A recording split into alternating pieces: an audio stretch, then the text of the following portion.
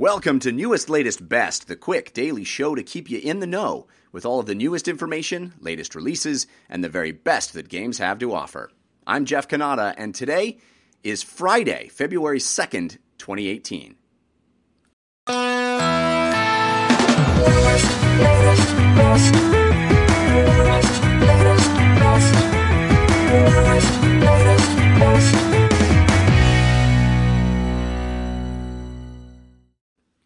A new trailer dropped for the highly anticipated Far Cry 5 in advance of its release in just a few weeks.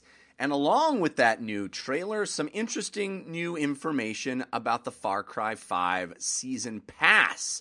The Far Cry 5 Season Pass will be made available as part of the Gold Edition or as a separate purchase, and it consists of three very interesting sounding pieces of content.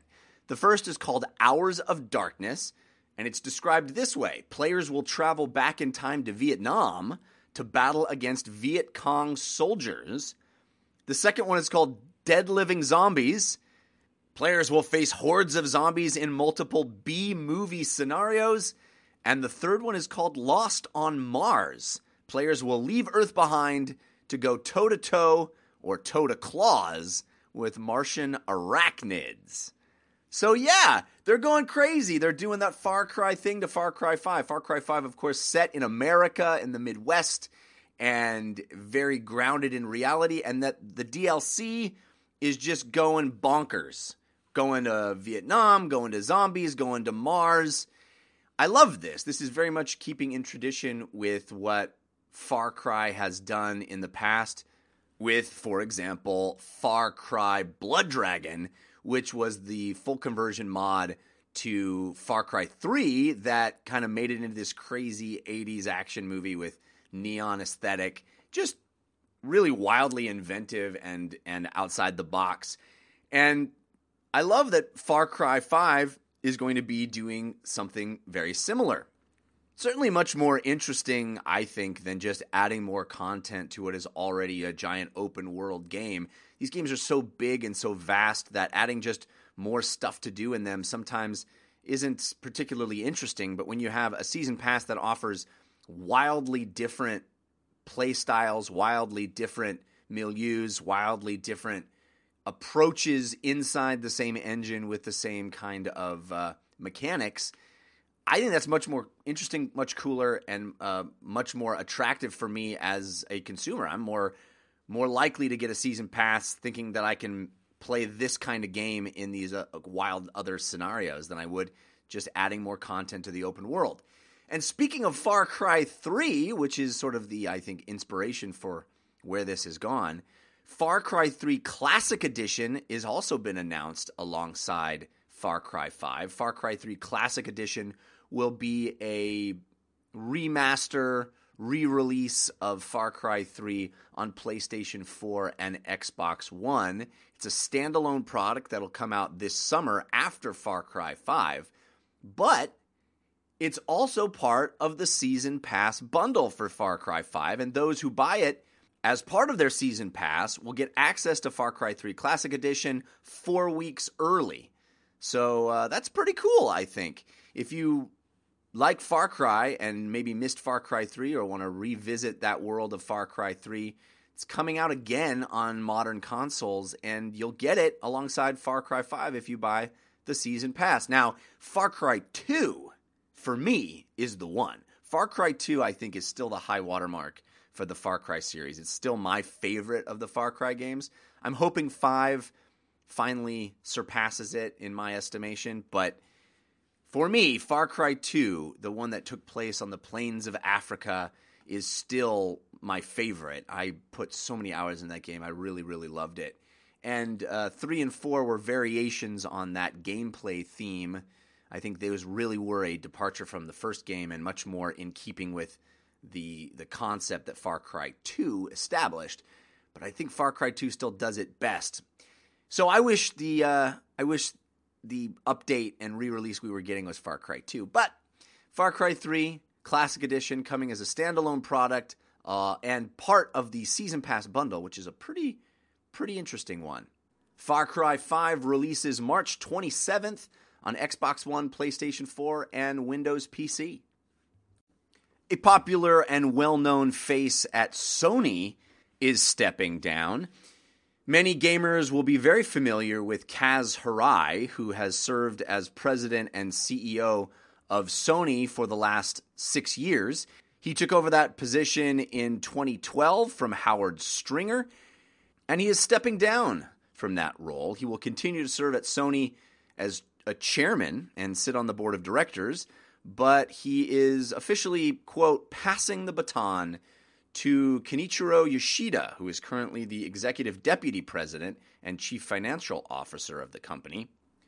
According to Variety, he made the decision partly as a result of being, quote, worn down from constantly traveling as CEO and from a desire to spend more time with his family. Many gamers, of course, are very familiar with Kaz because he was the face of the PlayStation for many years. Even before he was CEO of Sony, he was the face of the games division for PlayStation since 2006 and the launch of PlayStation 3. Many notable appearances at E3 press conferences, which turned into some pretty memorable and wide-spreading memes, including Ridge Racer and $599 when the PlayStation 3 was announced.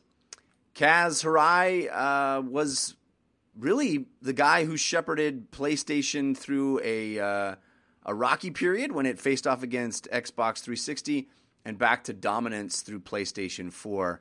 So it's sad to see him go. I know a lot of gamers have really fond memories of Kaz. He was always a very genial figure, and it'll be interesting to see if his successor is as front-facing and public. Okay, I want to talk a little bit more now about Monster Hunter World. I've been playing this game, and I'm hooked on it. Hopefully you guys have been listening to the show, and you heard my initial impressions. This is my first Monster Hunter, and I am just completely hooked. I'm loving it. That gameplay loop, very MMO-feeling gameplay loop of getting better loot to take down bigger monsters, to get better loot to take down bigger monsters. It just works for me. I love the environment. I think the systems are really slick. Everything feels quick, and it all works together really, really strongly. But the reason I want to bring it up again today is because last night I took down my first Anjanath. And if you're not playing Monster Hunter World, you might not know what that is, but it's basically the big Tyrannosaurus Rex-looking dinosaur in Monster Hunter World. It's a little different than a Tyrannosaurus Rex because it has a big sort of fin thing that can deploy, and it can also breathe fire, which I'm pretty sure a Tyrannosaurus Rex couldn't. Maybe we just haven't discovered that yet, but pretty sure it didn't breathe fire. Either way, it looks a lot like a Tyrannosaurus Rex, and it's big, and it's scary, and it's powerful, and it can kill you real quick. And I finally got to the quest where you have to take one down. Admittedly, very still early in the game. I'm about, 8 hours invested into Monster Hunter World at this point. But for me, this was a big moment because the Anjanath had killed me a few times just wandering around the world. It's an emergent, unpredictable environment where these creatures just behave on their own and interact with the world. And if you come face to face with one, you got to run away or hide or fight them. But I had run into an Anjanath a few times as a low-level character and had just gotten my butt spanked. So it was cool that the game built me up to a point where it was now time to take on the Anjanath. I am maining the bow, and I had leveled up my bow. I got me a water bow, the aqua bow that shoots water, and which is very useful against an Anjanath that breathes fire. And my little Palico, my little kitty cat, and I ventured off into the big scary jungle to fight us an Anjanath. You have to track the monster by looking at its footprints. You accumulate enough research points that those footprints will become much more apparent, and it's easier to track that dinosaur. And you finally get your eyes on him. He's big and ferocious and scary. And I started attacking him, and what an incredible experience. Really, the process of taking down that first Anjanath for me is one of the highlights of my gaming life. It really was that cool a moment that it will stand out as a memory for me. The whole process took about 40 minutes, And that's just me taking on one monster, one big, I guess you could call it a boss fight, but it's really the way Monster Hunter works. You take down these big monsters. I did it by myself. I didn't have any online help, mostly because the Xbox servers were borked and I couldn't get on.